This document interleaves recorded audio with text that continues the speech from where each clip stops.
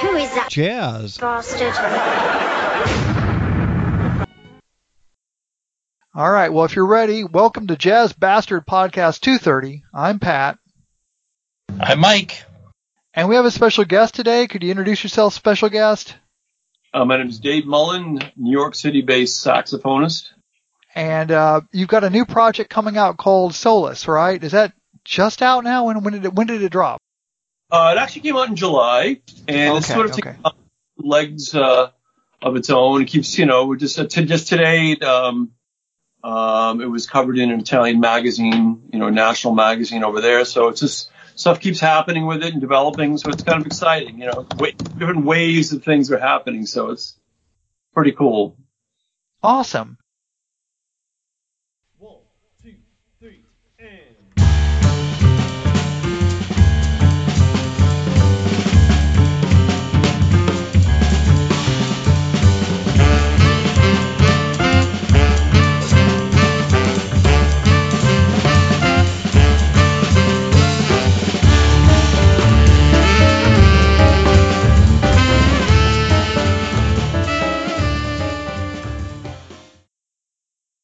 So we wanted to talk to you a little bit about that album in a minute. Maybe we could start with just having you introduce yourselves a bit to our listeners and talk a little bit about your career and some of the people you played with and how things are going now.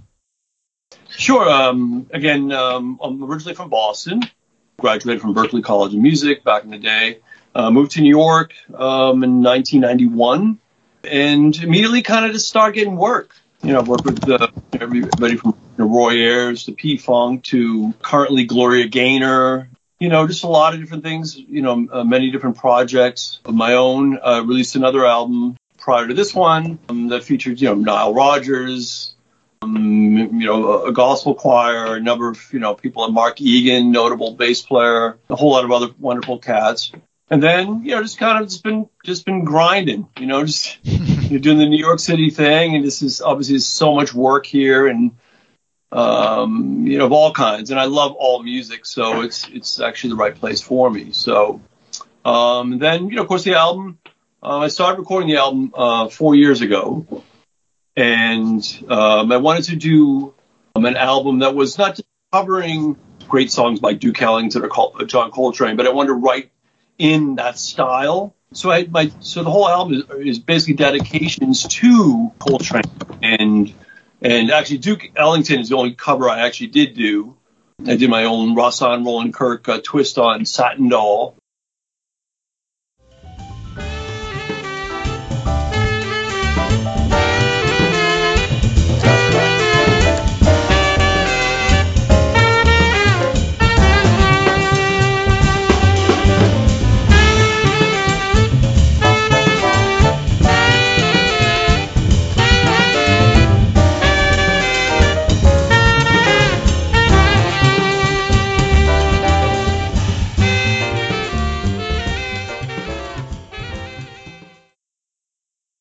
There's also dedications to McCoy Tyner, Michael Brecker, and a number of other people as well. So, again, I wanted to do an album that is dedicated to these people without just literally playing their music, if that makes sense. So, and then I recorded it, and then the next day, let's take the conversation down, but my brother basically goes into a coma and dies, essentially. Wow, so, jeez. So, yeah, so that's kind of where it ties into the title of the album, Solace, because I literally had to step away from the album for about a year and a half because the two became linked.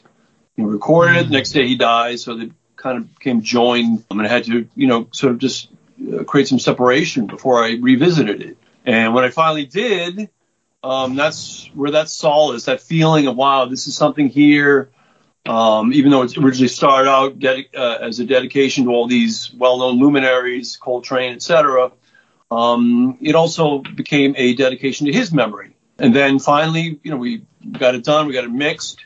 The gentleman that mixed it, a guy named Jeff Jones, he's won a Grammy with Dr. John and Wynton Marsalis and does a lot of things at Jazz at Lincoln Center. And just, on every level of the project, this is mastered.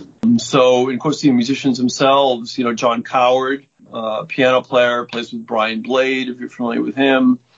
Sure, he's yeah. worked with Cassandra Wilson and many others. The bass player, Hans Glavishnig has worked with Chick Corea and many others as well. The drummer E.J. Strickland's worked with Robbie Coltrane and of course a bevy of others as well. The trumpet player Seeley plays with Chico O'Farrell. His son's Arturo O'Farrell now. Arturo and Chico. So it's just masters on every level. So I'm just blessed to have everybody involved, and then of course I put it out on my own record label, and we've been on the Jazz Week charts for now since the third week in July. So it's really kind of taking on a life of its own. Everywhere from France to South America to it's gotten played on the BBC twice. Yeah, it's just all over the place. Of course, domestically, every radio station around. So, every jazz station. Yeah, but I've been blessed so far. So, it's been a good run. Got anything, Mike? You want to? Oh, no, I was just listening, and all of that's fascinating. I did not know the background. And sorry, of course, to hear about the backstory. I mean, sorry for your loss, but I guess that's something that must be really that must feel really good that the album has gotten some traction.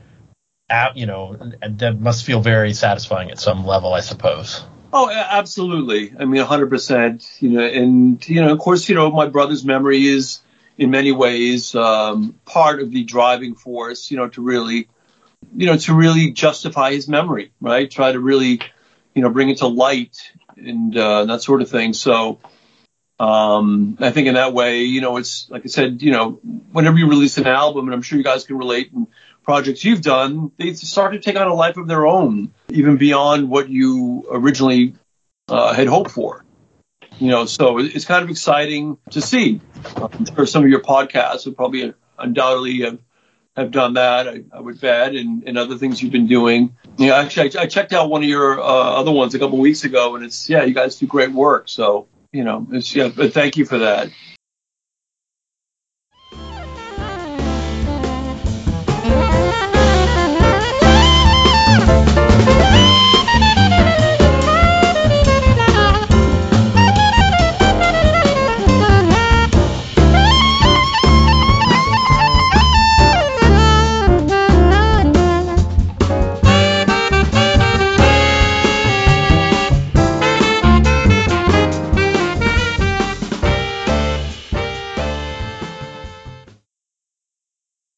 So what is say a little more about the Roland Kirk connection?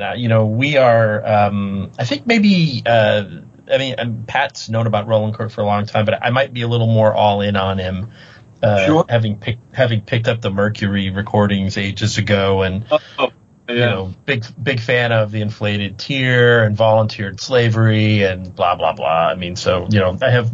And also some of the work he recorded with Joel Dorn later. He's a force of nature.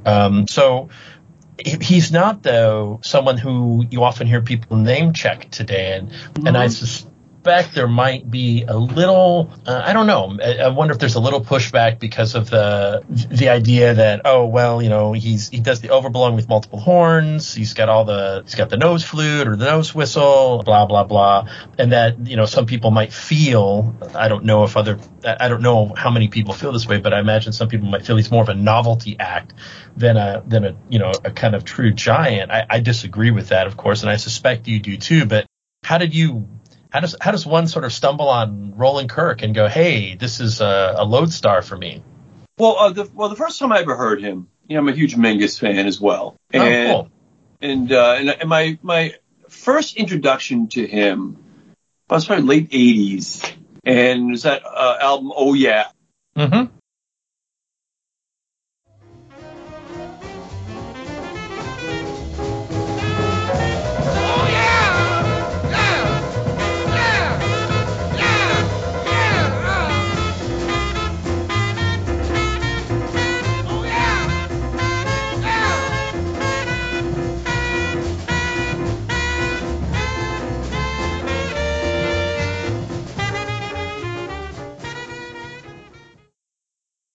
And of course, he's playing all over that album. And I'm listening to him. I'm like, wait a second, what is going on here?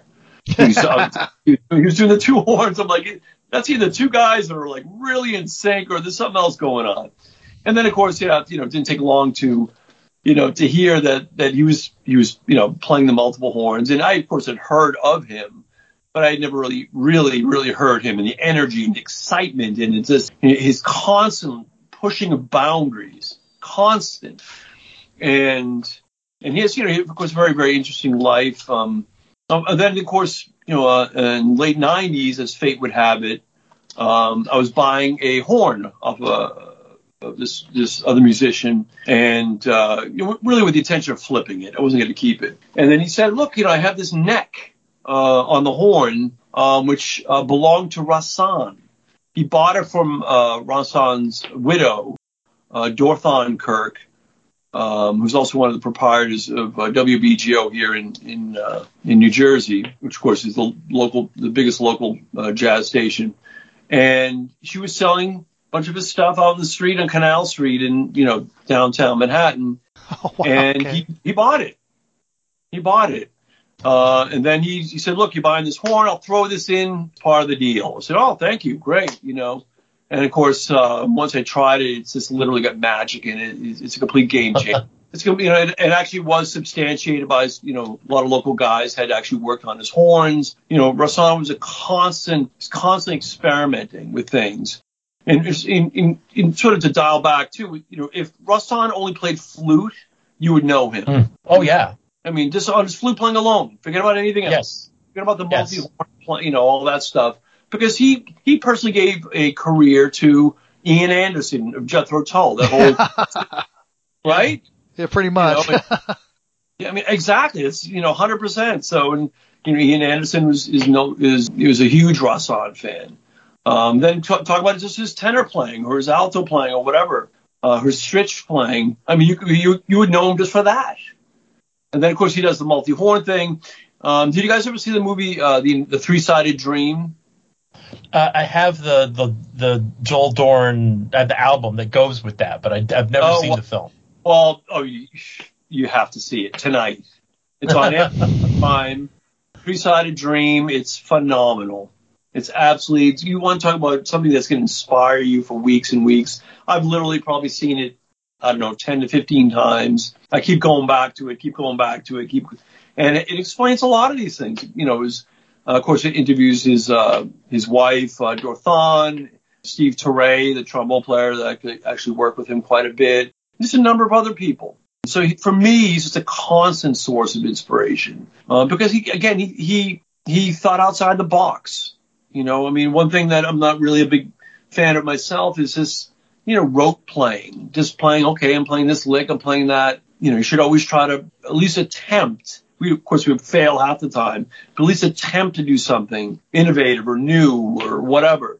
So again, he's always been a constant source of inspiration for me, and will be again. I might watch the movie again tonight. Who knows? So, but definitely, please, and let me know what you think of it. It's going to blow you away. Well, Mike has been recommending some Sun Ra pictures, but I've not been brave enough to watch them yet. I'll have to knuckle down. And, I will say that if nothing else, he saved my least favorite Duke Ellington song. Because I got to admit, I love Duke Ellington. I've got over 100 of his recordings. I love that man. But Satin Doll is not at the top of my list of favorite Ellington. And playing it Rahsaan style, I'm like, man, I like this song right now. That really helped that tune because it can be dire in the wrong hands, I will tell you. And that really helped it. It just gave it that edge of, I don't know, just that's a tune that needs a little kick in the pants, and that really did it. That was a great touch. And did the neck help you develop this ability to play two horns at once, or I just can't even comprehend how you do that. Yeah. Doing it forehand. Somewhat. So I pretty much started probably, 95, maybe experimenting with it. I obtained the neck probably 98. And then it just kind of took on another life of its own. As the old saying goes, you don't find your horn finds you kind of thing. And I really believe that. Or your instrument, whatever it may be. And that really kind of just, again, took it, to another place. I don't even use the original neck. On the horn anymore, which is worth a good bit of money, I might add, being a Mark VI from 1957 and all that. But yeah, it's a complete game changer. So then, then I started developing, different, technique. Again, I didn't invent this stuff. I did not invent this stuff. But then again, if a piano player can play 2 notes, why can't I? If a guitar player can play 2 notes, why can't I? Right? I mean, it's really, that's right. Really how I really reduce it, to aside from the gimmickry. And by the way, in that movie, it talks about his sensitivity because he was criticized for being somewhat gimmickry and being a sideshow and all that sort of thing.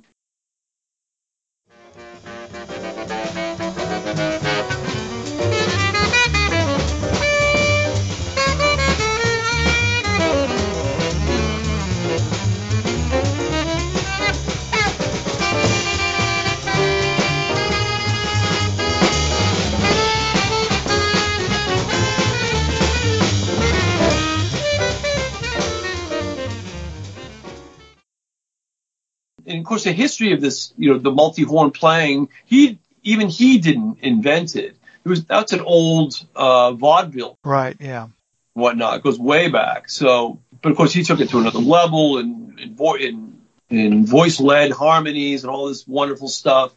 But he was criticized in his own life, which hurt him deeply, because the premise of the movie is that a lot of these things, playing the multiple horns and all this stuff came to him in dreams.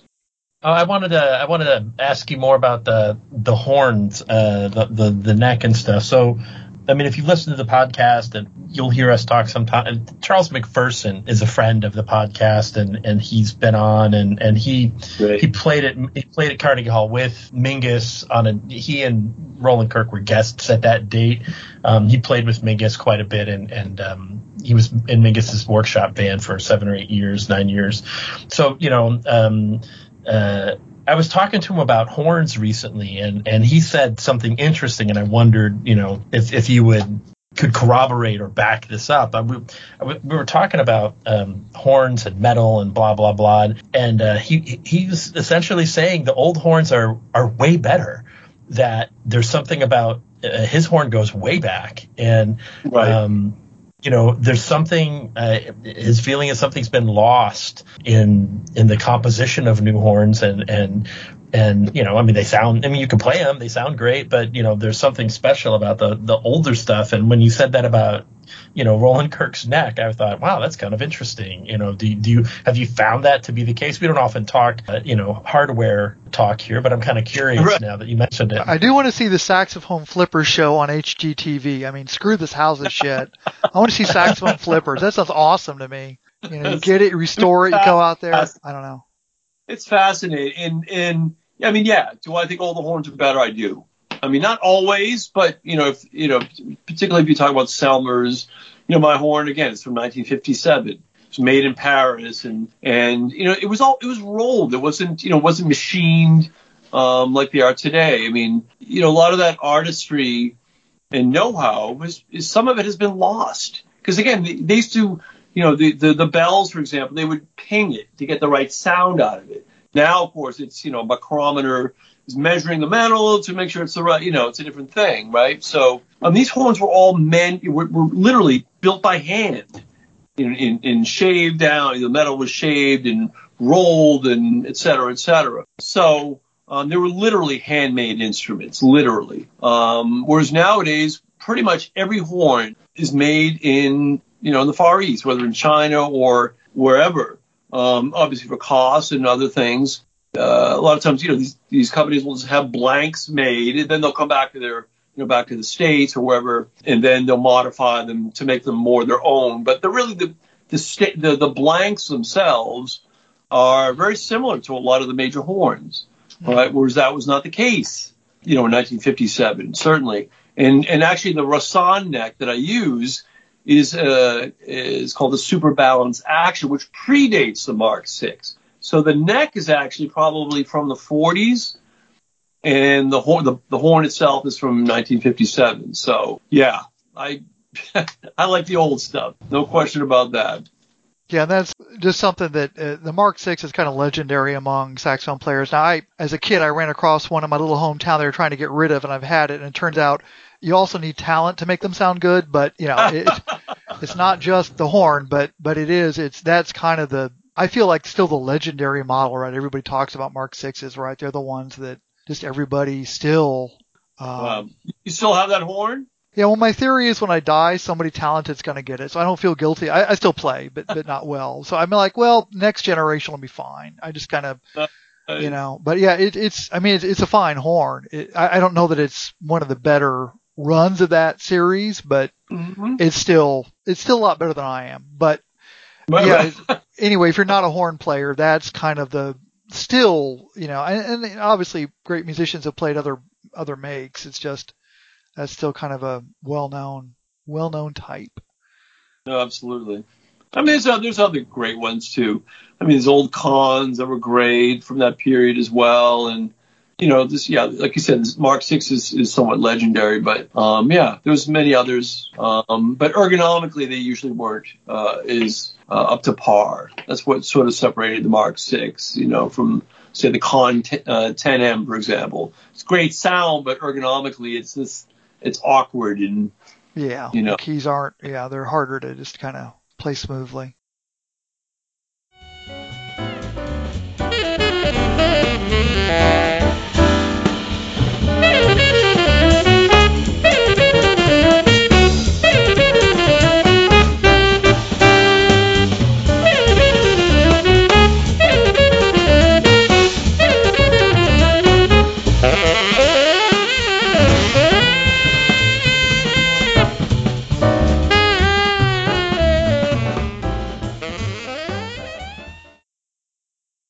So how many horns do you have a number of them, or? I do. I have, tons and tons and tons of horns. I also have, pretty much every kind of instrument you can imagine. I'm in my basement here, which is also doubles as a recording studio and a rehearsal studio and a bar as well. Important. Yeah, of course.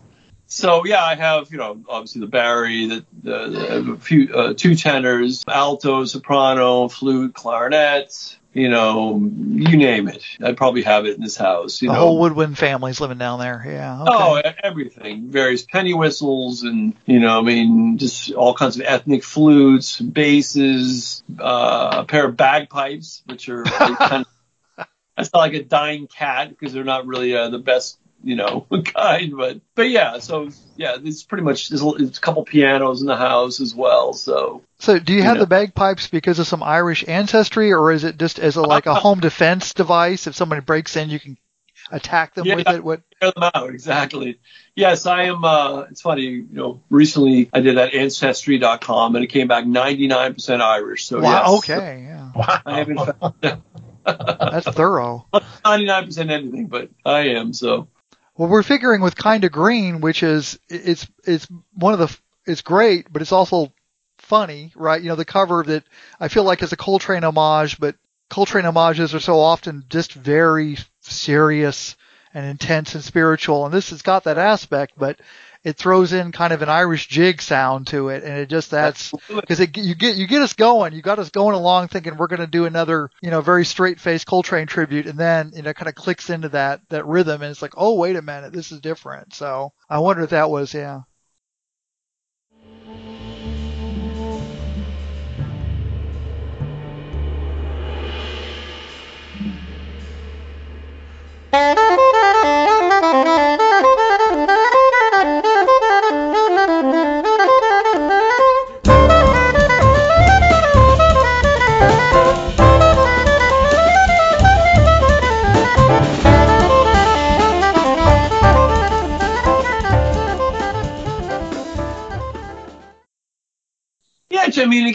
I don't know anybody else that has incorporated, an Irish jig with sort of a Coltrane type rhythm set, so, this was something that I wanted to fuse my own lineage. Not that I grew up with Irish music per se, but I did want to try to fuse the two.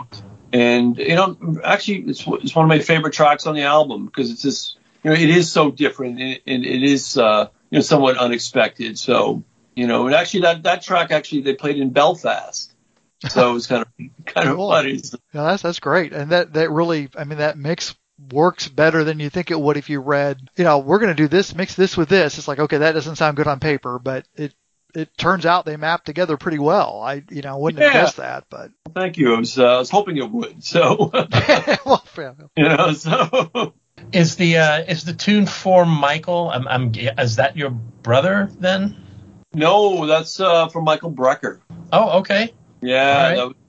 Again, I wrote, like I said, really the whole album is really, I could have almost called it dedication. Right. Yeah, and I remember I started writing it, right after Michael passed, way back in 2007, 2008, whatever it was. And then, it's just one of those things that sat on your hard drive and, kind of got busy doing other things and whatever. I revisited it 5 years ago, right before we started recording it. And I was like, wow, this is something. So, because obviously he was always a huge influence on me. And, I got to meet him, and he's just a beautiful, gentle soul with obviously his talent is good God, Yeah.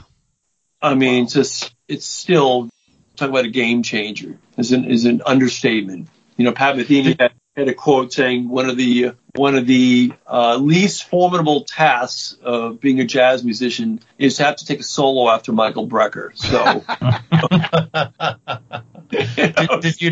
Did you know Brecker personally? I can't say I met him a few times, but that's right. Yeah, I knew him. But he's a very, very approachable guy.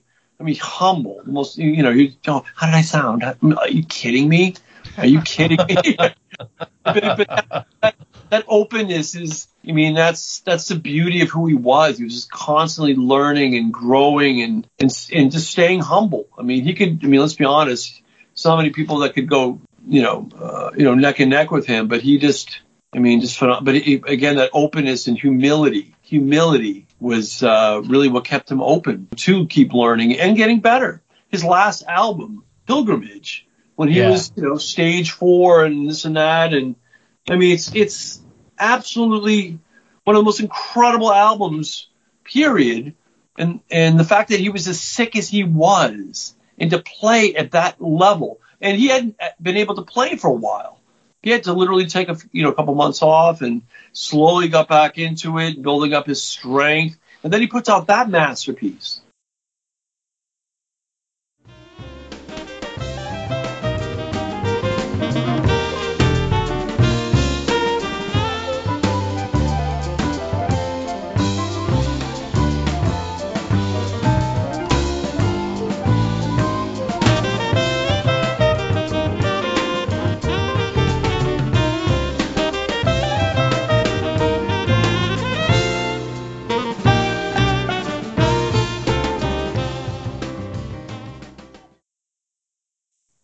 And I remember the first time I heard it, and subsequently every other time, I don't hear anything less than vintage Brecker. But this isn't like, this is Michael when he was sick and it was his, last. No, this was Michael at the top of his game, period. Which is another, talk about inspiration. My God. Pat, did we cover that? I can't remember. I know we've done some Brecker and Brecker Brothers. Did we do that? I'd have to look it up. After 9 years, we're kind of a little fuzzy on the details, but I feel like we did and if we didn't, we probably should, but I thought we did. Anyway, just curious.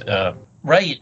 Can you say a little bit about, this is something I've always been curious about. So when you played multiple horns, I've always been kind of blown away by I assume the amount of air you have to put through the horns is ridiculous. Is that true? Is it like is it like a feat of strength you kind of have to build up to being able to do that? Because, Roland Kirk would sometimes play 3, there's pictures of him with 3 horns in his mouth, which is nuts. So what was that like?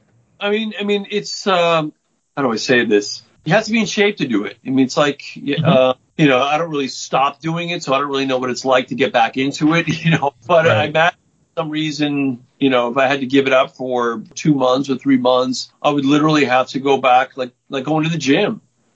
It's physically, able to do it. Years and years and years ago, I used to smoke and, I would have told you it never affected my playing, but I'm sure it did back then. But since then, of course, developed this technique even further and taken it to another level. And and I think I'm doing some things that I've stretched the octave even maybe a little bit even before beyond what Rahsaan was doing. He was his stuff is, good God, incredible. But I'm trying to add another octave above that. So. Oh, geez, yeah, with multiple horns.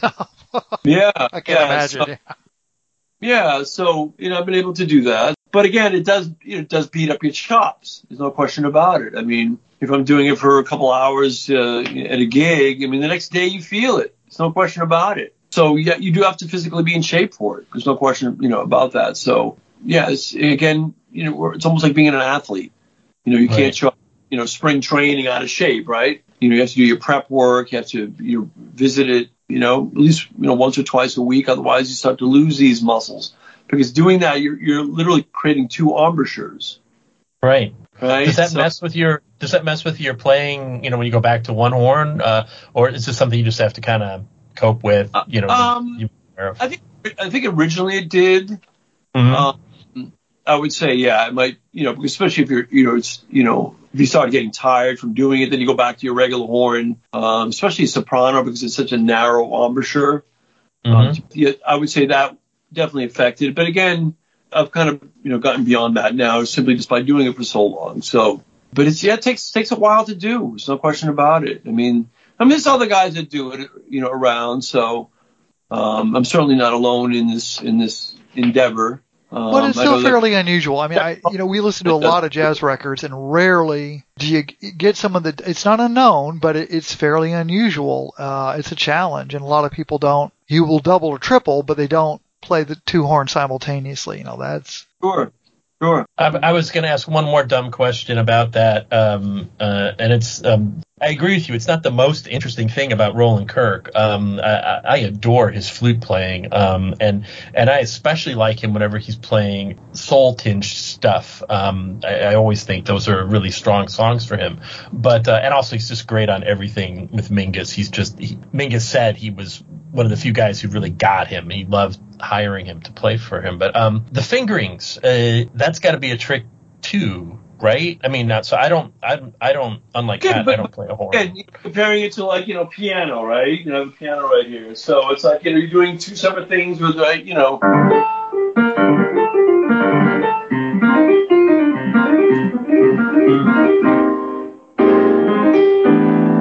Right? You're doing two separate things with your hands, right?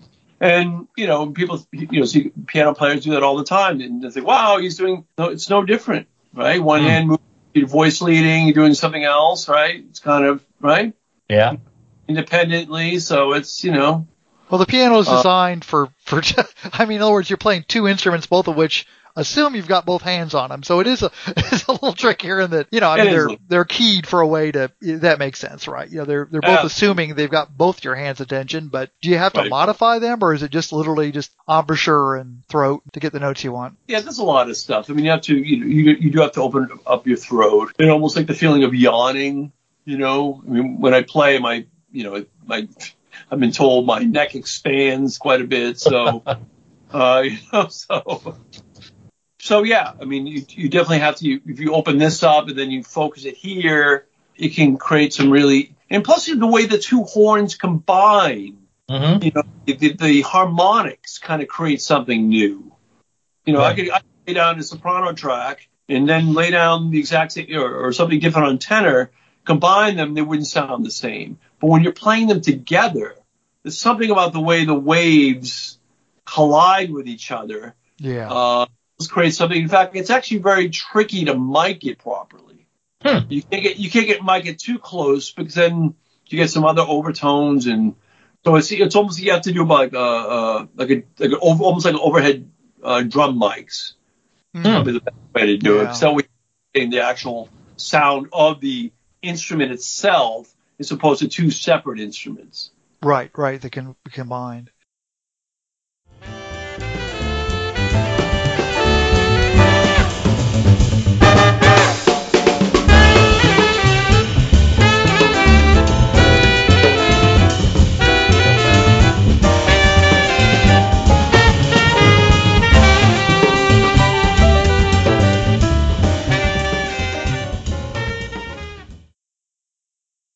It really does become one instrument, on its own, really. So I have a much less technical question, but it is a feat. It amazes me that this album, it sounds to me like this album drew on stuff you've been working on for many years, maybe some newer songs, some from the drawer that have been around, you developed. Mm-hmm.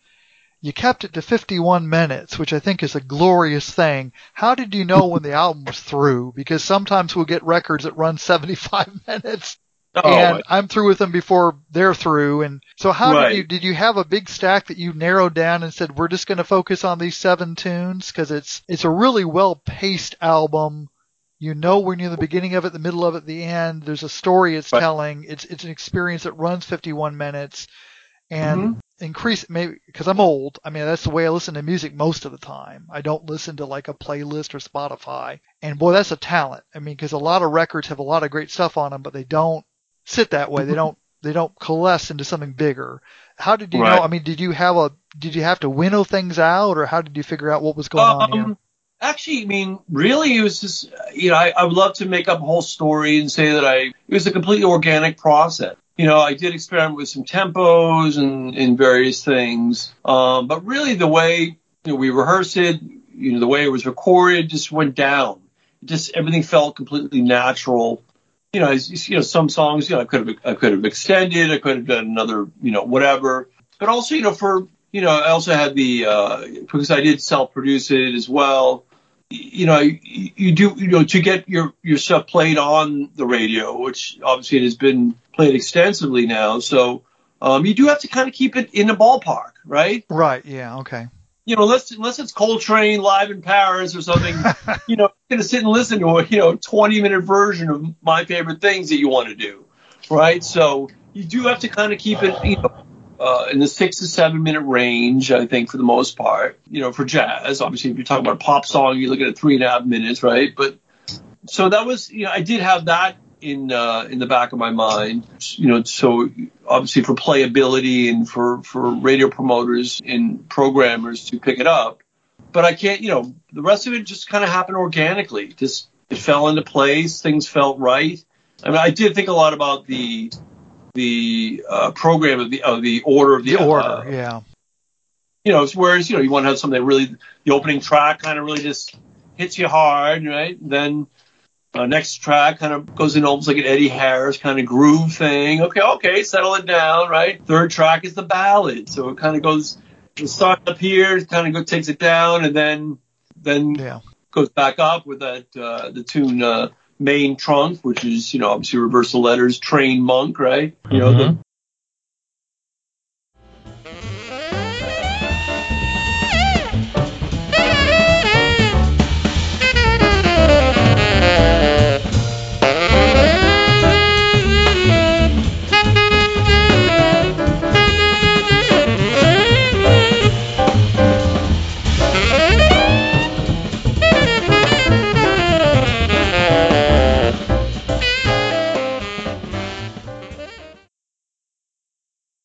The A section is, the monk part.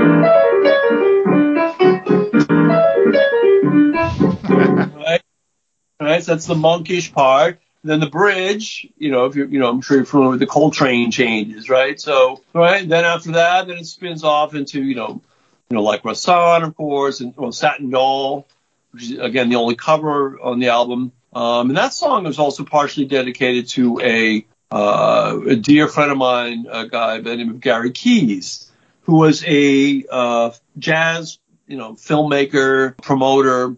He was very good friends with Duke. He traveled around with his band in the early 60s. He actually made a movie with Duke Ellington, and he also made another one about Duke Ellington. Oh, okay. And both of those movies are in archive at the Museum of Modern Art here in New York. And he's a dear friend of mine. He used to have these great parties on the Upper East Side of Manhattan. And one of the few times I was starstruck in New York, I saw Max Roach walking around. So, those are people he worked with and knew and loved and whatnot. So that was also, partially a dedication to his memory. Gary Keys, check him out. He's got some great tons of... What's the film he made with Ellington? One was... You made a few of them. Oh God, I wish I knew could remember the names. Are these short films? Because I've seen about 3 or 4 shorts with Ellington already. They're not that short. Okay. You know, we did a gig when they were actually entering the archives, which is a pretty distinguished thing for the MoMA to accept your work into their permanent archive. So we did a gig there and they had a screening. I mean, I don't want to say it was that short. Certainly over an hour, I would think. Yeah, Google says he did the Mexican Suite.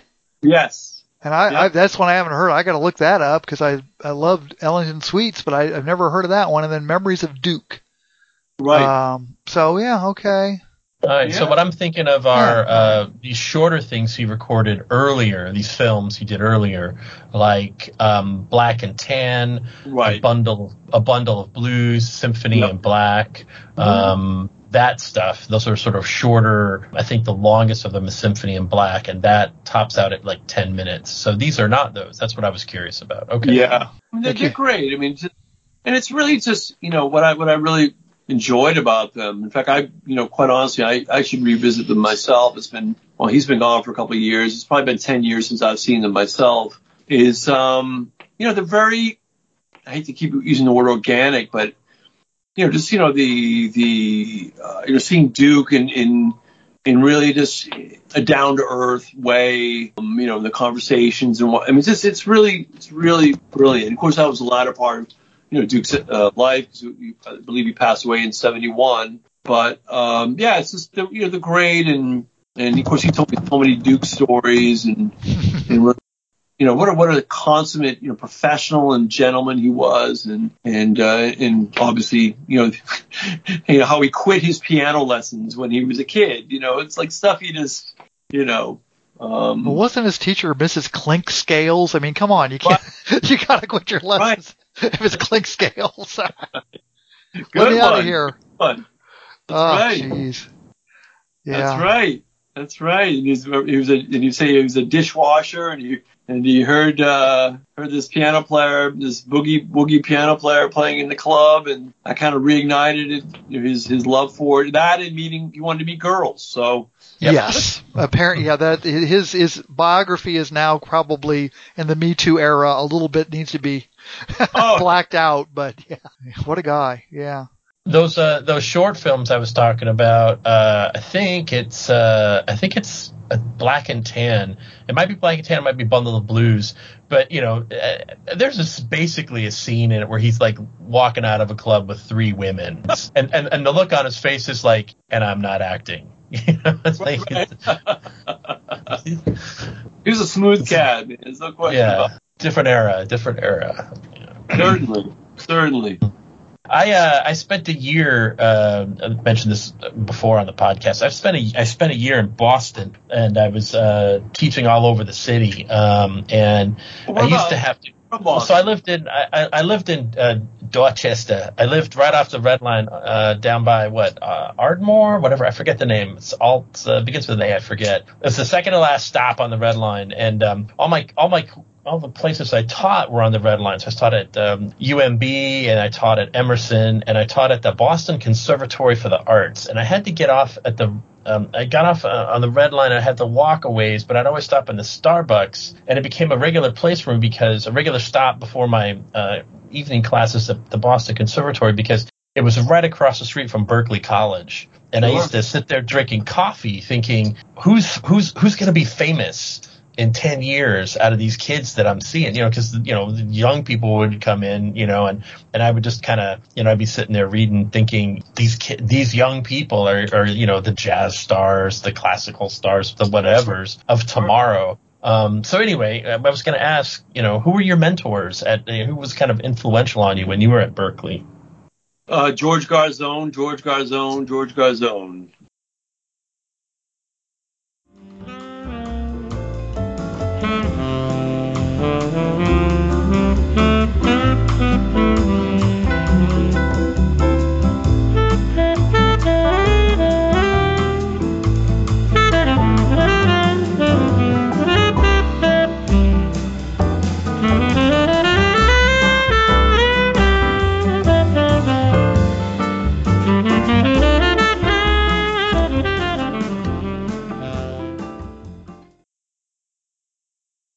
was kind of my cat. You know, I still think he's the greatest living tenor player, in my opinion. Because he's just, I mean, his breadth. He can play a ballad like no one. He could then break out in Blake, you know, Coltrane, and then, you know, do his Joe Henderson. I mean, he's just all over. He's just, but it's all him. It's not derivative. So yeah, I mean, George, and again, he kind of comes from that school where, you know, he's a moving target. You know, I mean, I studied with Billy Pierce as well. It was great, you know, player, and of course, you know, the guru at that time, Joe Viola, who taught Bill and who taught Garzone, and wow, okay. Yeah, he was the cat. But yeah, I mean, really, Garzone, and I still have stuff I work on, you know, that's his, and because his concept is pretty incredible, you know, his outlook and the way he approaches, you know, repertoire and songs and whatnot, and his technique and sound and everything is just, he's incredible. You know, he's another constant, you know, source of inspiration. So, you know, and occasionally I get to see him and hang and all that. So, yeah, so Garzone was really my guy, you know. And he's done some like textbooks, or he's got a theory out there. I mean, I know I heard the name both as a performer, but also kind of as a theorist of somebody that kind of had an approach to improvisation that was kind of distinct to him or codified by him. That's right. To some degree.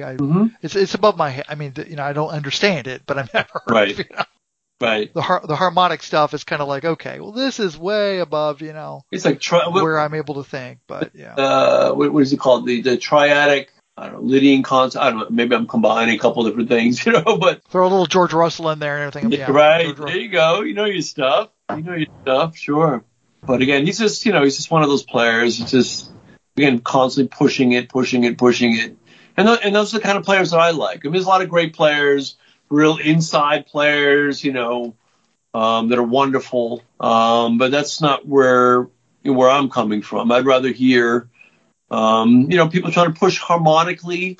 And there's so much with harmony you can do, so much with rhythm that we can do, even beyond what is even outside of the jazz, you know, box, so to speak. I mean, you know, you get into, you know, polyrhythms and all this sort of thing. I mean, a lot of that stuff. I mean, there's you know, Joe Henderson used to do a lot of that, ripping fives and things like that. And, you know, so there's a lot, you know, you can go in many different directions. But George has always been one of those people. It's just constantly. Next time I hear him, you know, next month, for example, he'll be doing something else I hadn't even heard before.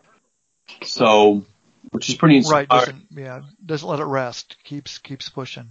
Absolutely. I mean, much like Coltrane, right? You know, he used to practice so much his mouth would bleed. Yeah.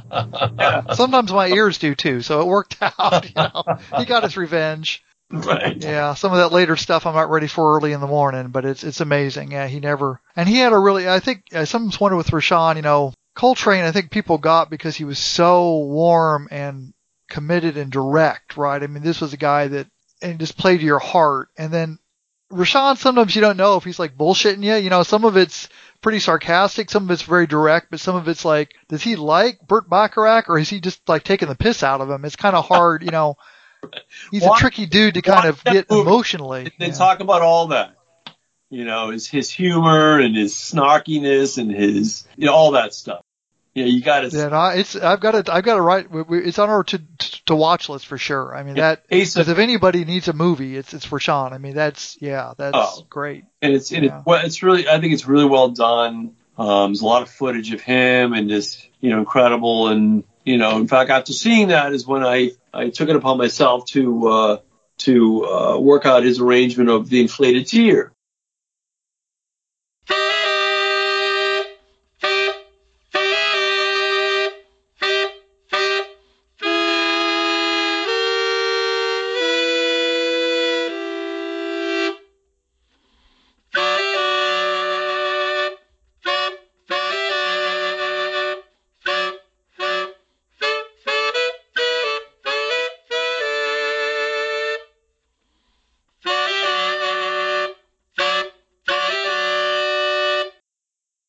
You know, which I did, you know, a couple months back. I think I sent you guys a link to it. So it's on YouTube and whatnot. And just because, you know, it's such a beautiful piece of music, and why not? And why not? You know, I think I drove my wife crazy when I was learning. You know, but I finally got it. So it's just beauty. It's just beauty, absolute beauty, and in the most physically demanding way. Right, beauty but work. Yeah, no, he's an amazing guy. What else you got, Mike? I was just going to ask now where are you headed next? What are your next projects? What are you excited about that's coming up for you? Well, you know, obviously with the release of Solace, I created my own record label. So it was kind of cool, you know, you're seeing Impulse and Blue Note and then Mulsoul Music. So yeah, there you go. Yeah, all right, you know. So, but now I have to kind of follow it up by keeping, you know, putting out projects too. So I also have a New Orleans style brass band that actually works quite a bit up here. And if I could, just last week I was playing with the Dirty Dozen. You familiar with them? Mm-hmm. Oh yeah. And I did a couple nights with them at the Blue Note here. And I did a recording, one of those quarantine sessions, probably 6 or 8 months ago, whatever it is now. And I had, you know, a couple of guys from the Dirty Dozen as a part of it. So, you know, it was great. It was wonderful. You could actually, the Demolition Brass Band is the name of the band, and you can go, find it on YouTube, certainly. But then people are like, look, this came out so great. You got to release this. You got to put it out. That particular recording, we recovered Earth, Wind & Fire's Getaway. Nice. Oh, okay. Yeah. You know, kind of gave it a New Orleans tinge and cracked it open, and everybody got to blow on it. And I'm very happy with the way it came out. And some of the lead singer, one of the lead singers is the former lead singer of Tower of Power. The other, the black fella, he's worked with Michael Jackson, and it's just a whole lot of wonderful. The guitar player you might know, William Spaceman Patterson. I don't know if you're familiar with him. He worked with, you know, Sun Ra and Miles Davis, and so he's on there as well. And so we're gonna, so as far as my own label, that's gonna be the next release after the holidays, probably in February. We're looking at, so be on the lookout for that as well. So different kind of project, but you know, it's it's real fun stuff, and I've absolutely fallen in love with New Orleans. So have you guys been down there before? Yeah, I have never been. I've been near but not in. And have you been, Pat? I went on my honeymoon, and I won't say how long ago that was, but it's been a couple decades. And then, you know, they got hit so bad that we haven't been back. I mean, I'd like to go back. I just they've had some troubles, they've had some struggles, and yeah, we just haven't gotten down there again. But it's a beautiful city, and I mean, I remember the food, the music. Absolutely, both excellent. Yeah, absolutely. That's been 30 years. Yeah. Yeah. Well, yeah, definitely. Yeah, once things, you know, obviously kind of bounce back a little bit. Yeah, go.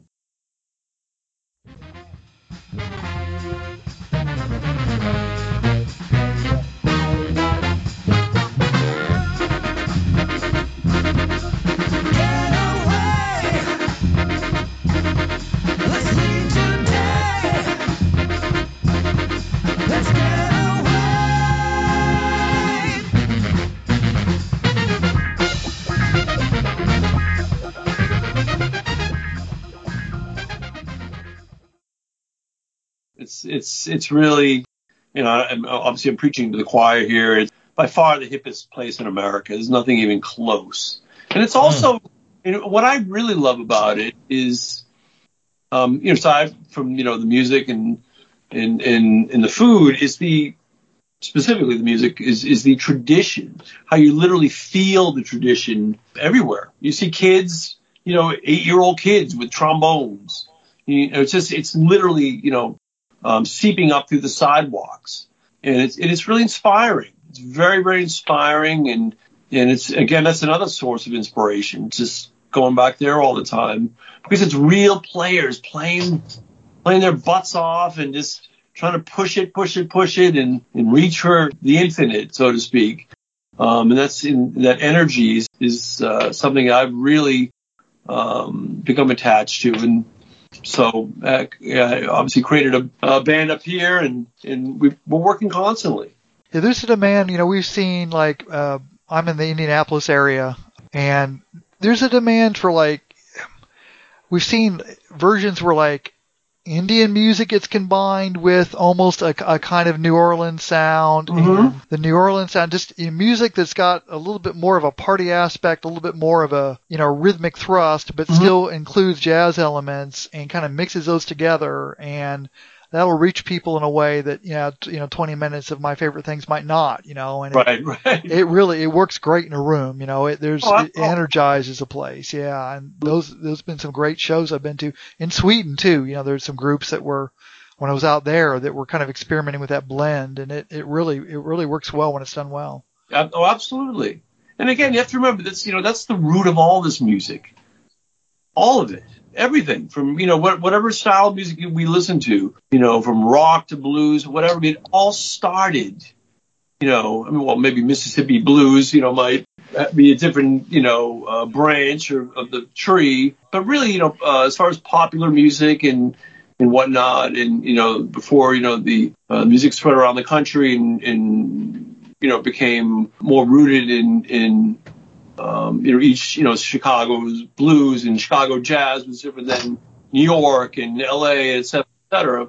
But really, the foundation of it was New Orleans, and you still see that today. Remember the tuba was the first bass, for example, right? Yeah, you're preaching the choir here. Mike he's a tuba fan. There you go. He's all about it. Yeah, Kirk Joseph is my boy, from the Dozen, and again we've talked a lot about and long conversations, and he was back in the day he was transcribing Ron Carter licks in Jocko and yeah, wow, absolutely. That's not easy on bass, much less tuba. Oh my God! But when you listen to it, in fact, on the gig, his amp is right there because now he's playing through an amp too, and he's got all this. It's really kind of cool. He's got all these effects and really tuba pedals. It's amazing. It's amazing what he's doing now. But his articulation and when he's his attack and it's just phenomenal. It's phenomenal. Now, there's a guy that's his lungs are probably in pretty decent shape. Oh my God. Oh my God. Hold his breath for 5 minutes underwater probably. Wow. There's endurance, and then there's New Orleans endurance, which is a whole other thing. It's a whole do it while walking. Yeah. Well, any final thoughts, questions, Mike? Did you have? No, this has been great. Really enjoyed the album. Was a lot of fun to. I love listening to.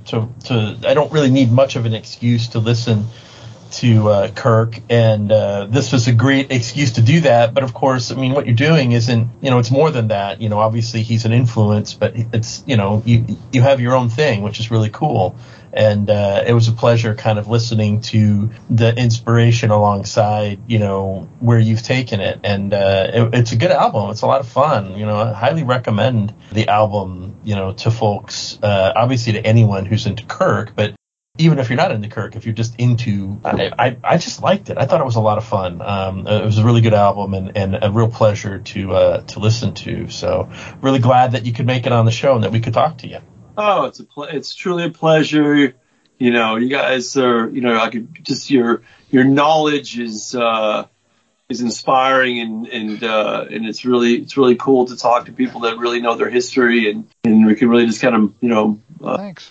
Go back and forth like this. It's a true joy, really. And just so you know, we're planning to, as we often do, we'll put some clips from the album so people can hear it. I'm constantly humbled by the fact that really a lot of our listenership is not based in the States, but elsewhere. And, we'll get emails from Brazil and from Sweden and things like, wow. I guess it's no further on the internet than it is here, but somehow it seems like you bothered to listen to this from, the States all the way over there. So, sure. It sounds like you got a fan base out there, and there's a lot of people, who are deeply into and committed to jazz outside of the States, and it sounds like you found an audience there, which is great. Yeah.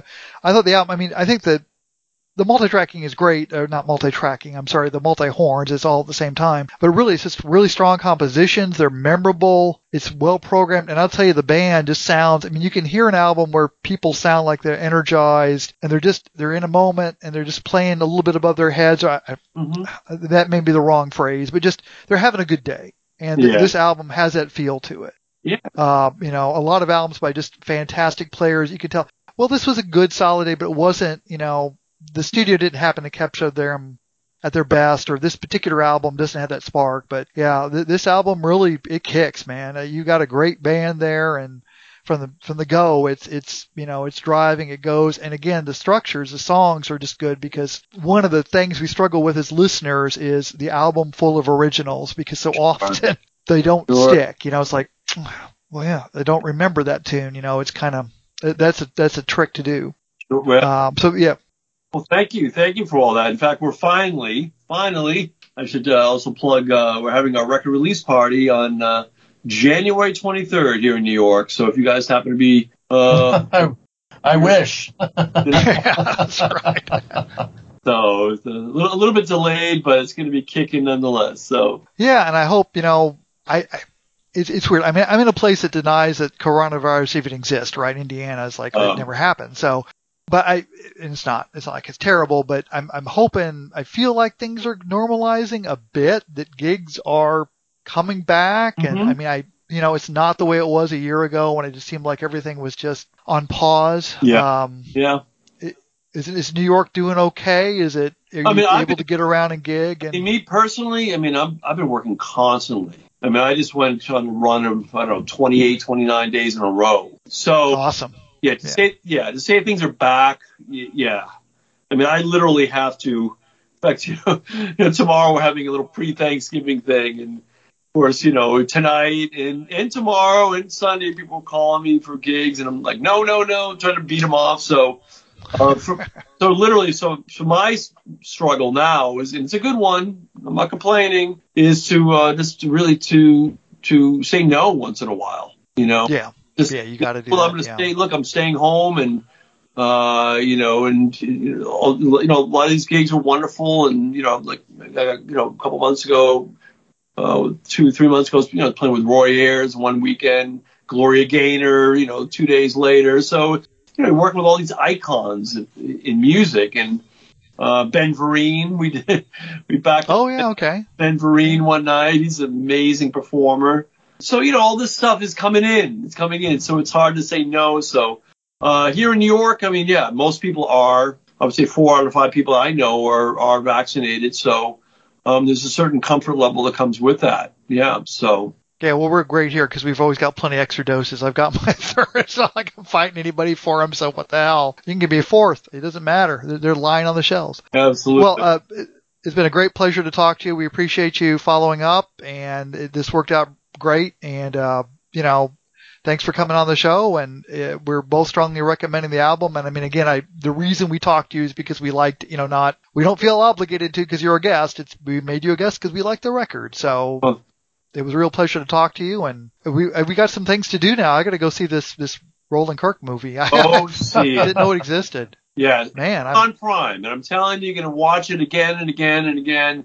I'm telling you. Oh, awesome. You know what? Do me a favor, email me when you see it. Okay. I would love to hear your opinion of it. I personally think you're going to absolutely love it, and you're going to watch it again and again and be addicted to it like I am. So, yeah, honey, no procedurals tonight. We're not watching a detective show. We're watching something about a blind guy that plays 3 saxes at once. Yeah, that's going to get me in real trouble at home, but I'm going to do it. Okay. Oh, well, go for it.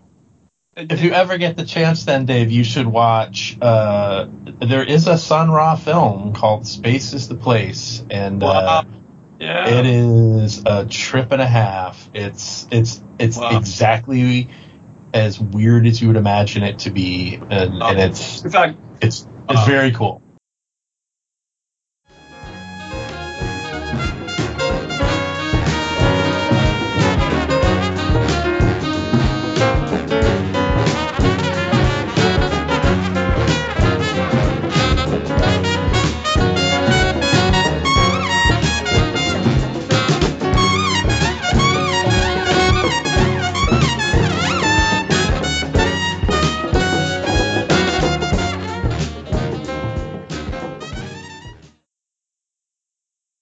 In fact, I'm going to tell you one real quick story with my friend William Spaceman Patterson.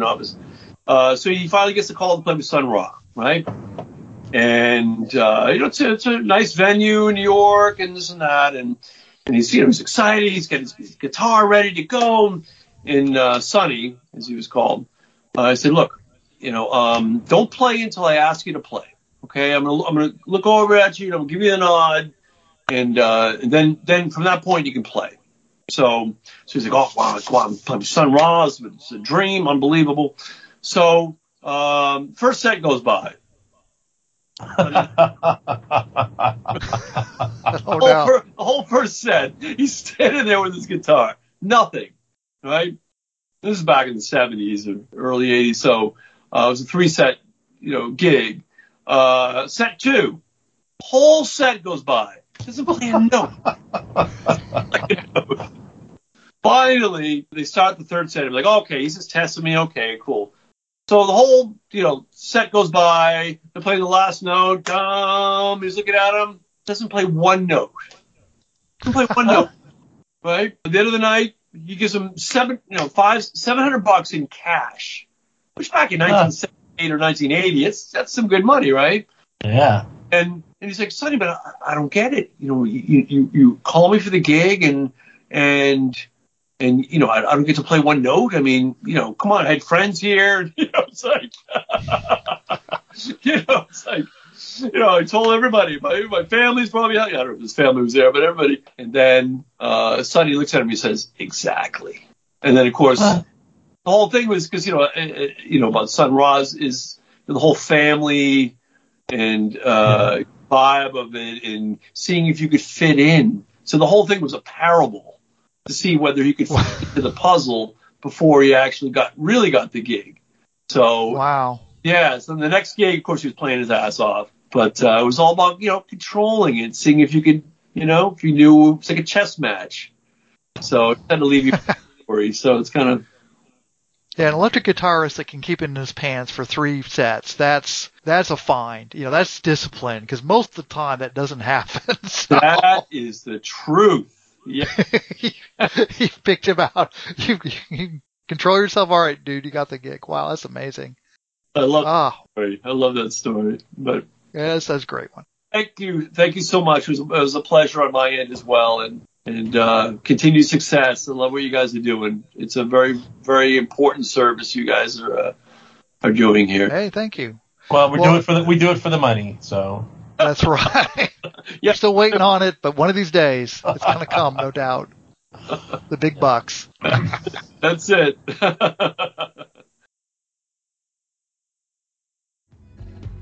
Maybe it won't last, but what do we care? My baby and I just want a good time. Might go up in smoke now, but what do we care? My baby and I just want a good time. My girlfriend Penny. What you been listening to? Well, mainly stuff you provided. Okay. So you like listen to a little bit of hot. I'm sorry, what's that? You like Feel Flows? Well, yeah, the disc you've got me so far. Was it the first disc of it? Yeah. Basically, this is a Beach Boys reissue. They did a one kind of based around Wild Honey called like 1969, and this is combining Surf's Up with Sunflower. And I got a kind of fancy version of Sunflower. I have not got one of Surf's Up. And the problem with so many Beach Boys albums is at least one track is just stupid. There's one like Beach Boys Today is like a great album, and then there's just one track where they're just like talking. I mean, because Wilson was pretty much the sole songwriter, the producer, everything else. So he just couldn't, and they were making like 3 or 4 albums a year. So he couldn't come up with more than like 25 minutes of stuff. And so how do you fill out enough to get to your 35 minute record? And like Student Demonstration Time by Mike Love, on Surf's Up, it's like, that's a whole lot of stupid, Do you want to spend $35 for a really nice vinyl version of like 25 minutes of good music? So this is a lot of tracks. Mostly I've heard versions of before, not all of them. There's one that is like Dennis Wilson that clearly was co-written by The Wood, which is what he called his penis, Me and the Wood, which I hadn't heard before. It's kind of a hard rocking, Come Sleep With Me, Mama, song. Mm-hmm. Yeah. And a couple of country and western takes that I hadn't heard before. So yeah, I've been enjoying it. I got so deep into them for a while that sometimes it has to be years between listening to them again because I was absolutely immersed. But it's probably been long enough that I'm ready to go back into that weird place. I mean, some of it is just strange, but and I think Sunflower. I don't think there's a single song that. I mean, some people think add some music to your day is probably they can't stand it. That's one where it talks about you can listen to music in your dentist chair and you can listen to it. It's like it gets a little ominous. It's like, were you guys trying to be creepy with that, or probably not? Is it safe or is it not safe? But yeah, it's a really good record, and Surf's Up has got some of my all-time favorite Beach Boys music on. I've not heard that disc yet, but yeah, so I've enjoyed that. And then you sent me in person, in the flesh, Hot Cakes and Outtakes by Little Feat. You're finally into that. Well, I've got to sit down. I was listening to the disc of the stuff after he was gone, and I'm like, right. Okay, there's a couple good songs here, and now I'm running out of. So went back today and was listening to the very first record, Little Feat, and Sailing Shoes, and I'm realizing that so many of the songs on these albums are just about himself. Yeah. There's all this references to Fat Man in the Bathtub, and he had weight problems, and the first one is this kind of weird hippie slide guitar thing that they never quite sounded like again, but I've always thought in some ways I like maybe that the best of all. And Sailin' Shoes is the second record, and that to me is one of their strongest. And then even with Dixie Chicken, which has some great numbers, there are patches where it's just the inspiration is dimming a bit and it's getting a little bit slicker. And there is a sense that he's got a kind of a tenderness, a thoughtfulness, and a true oddity in the first couple of records that just slowly seeps out as he indulges in more and more chemicals, and there's a power struggle in the band. And then, when he's gone, or even the second half of the career when he's there, but he's less present and less focused, it's good. There's some stuff I like, but I don't. It's a long way of saying that I have mixed feelings about Little Feat, and a lot of the Hot Takes and Outtakes probably I'm not going to play that often because I'm one of those Lowell George guys. He was kind of the thing. I was going to say, you were using the pronoun, and unless someone knew Little Feat well, they wouldn't know that he is Lowell George, who is sort of the heart and soul of the band. And part of that book, in Hot Takes and Outtakes, is trying to write a new narrative where it's okay that the band came back and went on without him, and God, they just want some gigs and give them a break, Right. And I get it. I don't dislike these people or something, but they tend to be kind of horny. Once he's gone, he's just the heart and soul of the band. They're a decent band without him, but they're a great band with him, and especially on those, first couple of albums. And there's a couple of just all-time classic songs that he penned that are fucking lights out. I think Willin' is one of the great sort of rock ballad songs of all time. I adore that song. I think it's fucking genius. He liked it enough to put it on the first two albums. So, exactly. I do it once, do it twice. It's got some chord changes, and the bridge in that just kills me every time I hear it. The piano. It's just a great fucking song. I like the Lowell George stuff way better than the non-Lowell George stuff. Yeah. And I just thought you might be interested. There's some interesting demos. Yeah, I've got to listen to that disc. I haven't yet played it. And of course, he had a cute daughter who was in The Bird and the Bee and did her own stuff, and nothing whatsoever like her. Yeah. Yeah, she does not sing at all like her father. Ooh. And I'd say his singing of it, sometimes the kind of moving around, the stuff he does with his voice doesn't quite come off, but man, the songwriting and the band as a unit, I don't know. Those first few albums are really, and I grew up on those things, ever since I was a wee little lad. America, but to the end of that is a French bistro, Dominican chef, Italian restaurant, Boricua chef, Chinese takeout, Mexican chef. No more America, but to the end of that. Brown walks your baby, brown walks your dog, brown raised America, picks all its mom, brown cleans your house, brown takes the trash, brown even wipes your granddaddy's ass, brown sews the buttons back on your shirt, brown picks the food, brown puts it in the dirt, brown drops your bus, brown drives your taxi, brown brings your lunch on a bike when you're relaxing.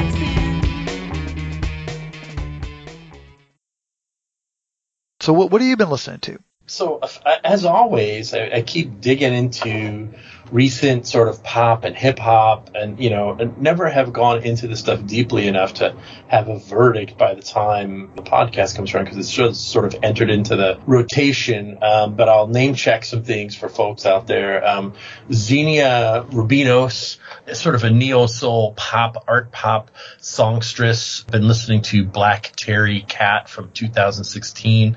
Like it, pretty good. There's a rap album by Freddie Gibbs, which is basically, co-produced by The Alchemist. And unlike a lot of rap albums, this one is not 80 minutes tricked out with tons of skits. It's a tight 10-song, 35-minute affair, and it's all the better for it.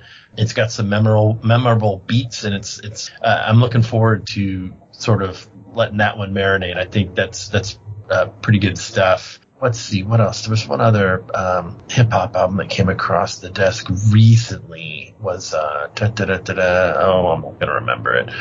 Can't find it. Oh, yeah. There were two others, neither of which really sort of stuck with me. RAP Music, so it's not called rap. It's an acronym by Killer Mike from 2012. Was interesting, but probably not going to stick with me. Same with Mellow Hype's Black and White from 2011. I'll listen to them some more, but they don't affect me. I'm not as connected to them as I am to this other disc that I just mentioned that I like quite a bit. So there's that. And then more up your alley. I mean, so yeah, the Beach Boys thing. I still haven't listened to the second disc of that.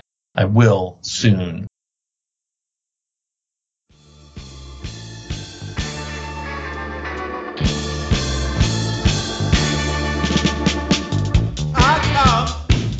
From a long way away,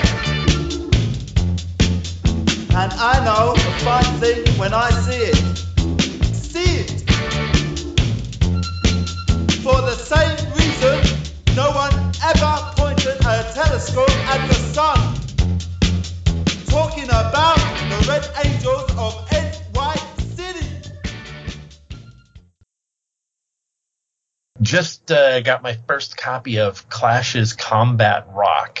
You probably were in on, maybe you were in on them when we were young. I wasn't. I mean, I knew everyone had the t-shirts and stuff, but I just wasn't listening to this music when I was young, which has a couple of really famous songs on it, right? Rock the Casbah, Should I Stay or Should I Go? And they sound a little different in context. And I got it based on the Pitchfork review, which basically says, at this point, Mick Jones and Joe Strummer are trying to kill each other. And the album is, it's sort of their, they didn't put it this way, but I'm going to put it this way. It's sort of their, it's their White Album. It's like, it's their, Abbey Road, they didn't trade sides. It's just some songs it's like Mick, and some songs it's Joe, and they don't really like each other anymore at this point. It's dead fucking fascinating. And it's, I didn't listen to this stuff when it came out, back in the day. I don't know what I was listening to I do know what I was listening to in 1982, but it wasn't The Clash. Did you listen to this stuff back then or no? I think it was the stuff I was certainly not in high school. No. I mean, it was the stuff that I was told when I went to college you should have been listening to.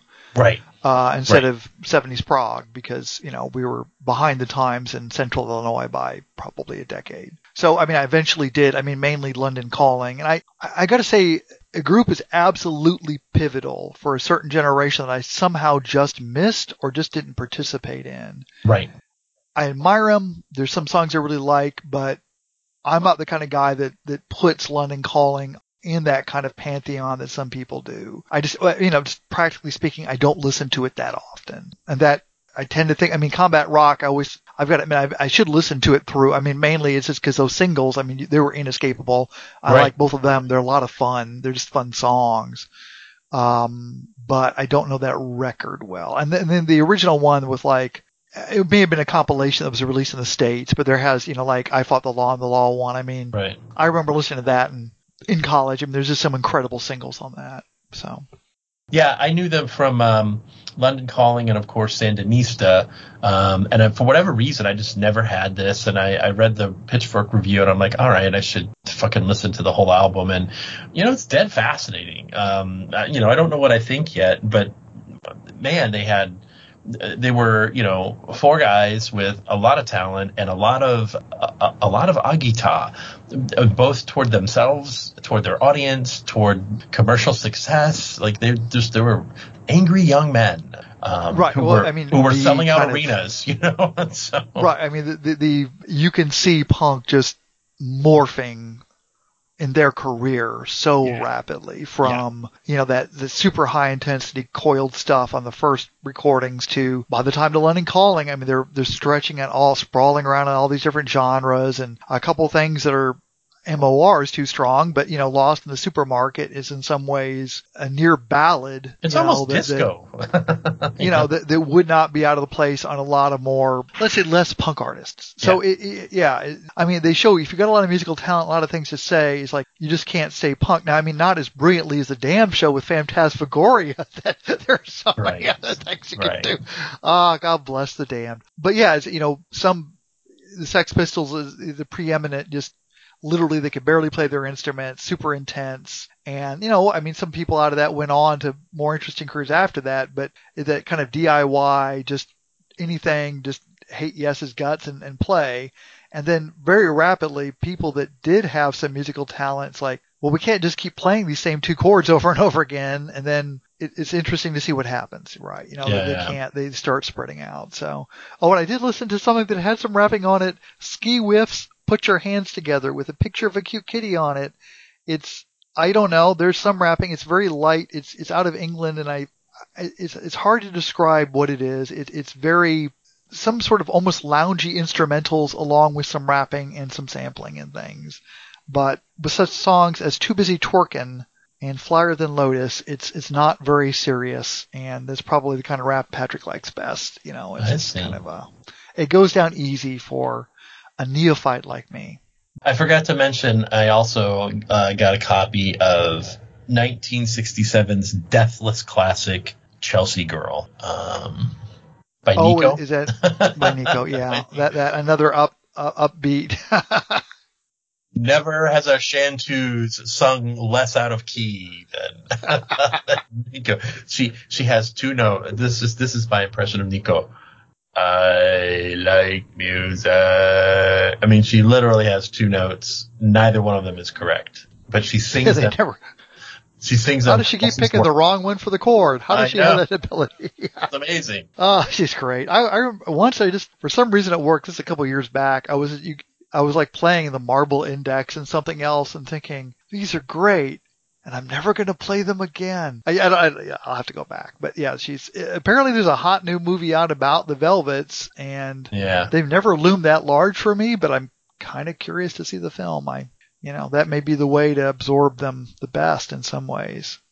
Yeah. She has a song called Wrap Your Troubles in Dreams, which is not the song Wrap Your Troubles in Dreams, which sounds like a nightmare, and she's wrapping her troubles in the nightmare. That's what it sounds like. I don't know. Put your feet in the concrete. Wrap your feet.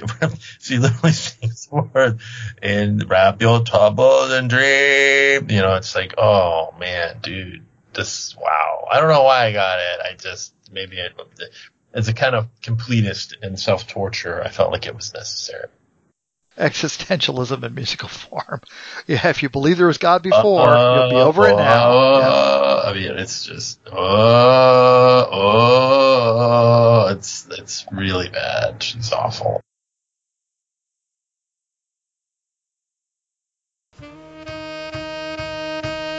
And this concludes Jazz Bastard Podcast 230. Many thanks to our special guest, Dave Mullen. His album Solace is out now, and his brass band project's on the way, so look out for that. Amazon does indeed offer the three-colored Dream, or three-sided Dream rather, by Roland Kirk for streaming. It's $2 to rent, $4 to own. I did watch it and enjoyed it quite a bit, so you may want to take a look at that if you're at all interested in Rahsaan Roland Kirk.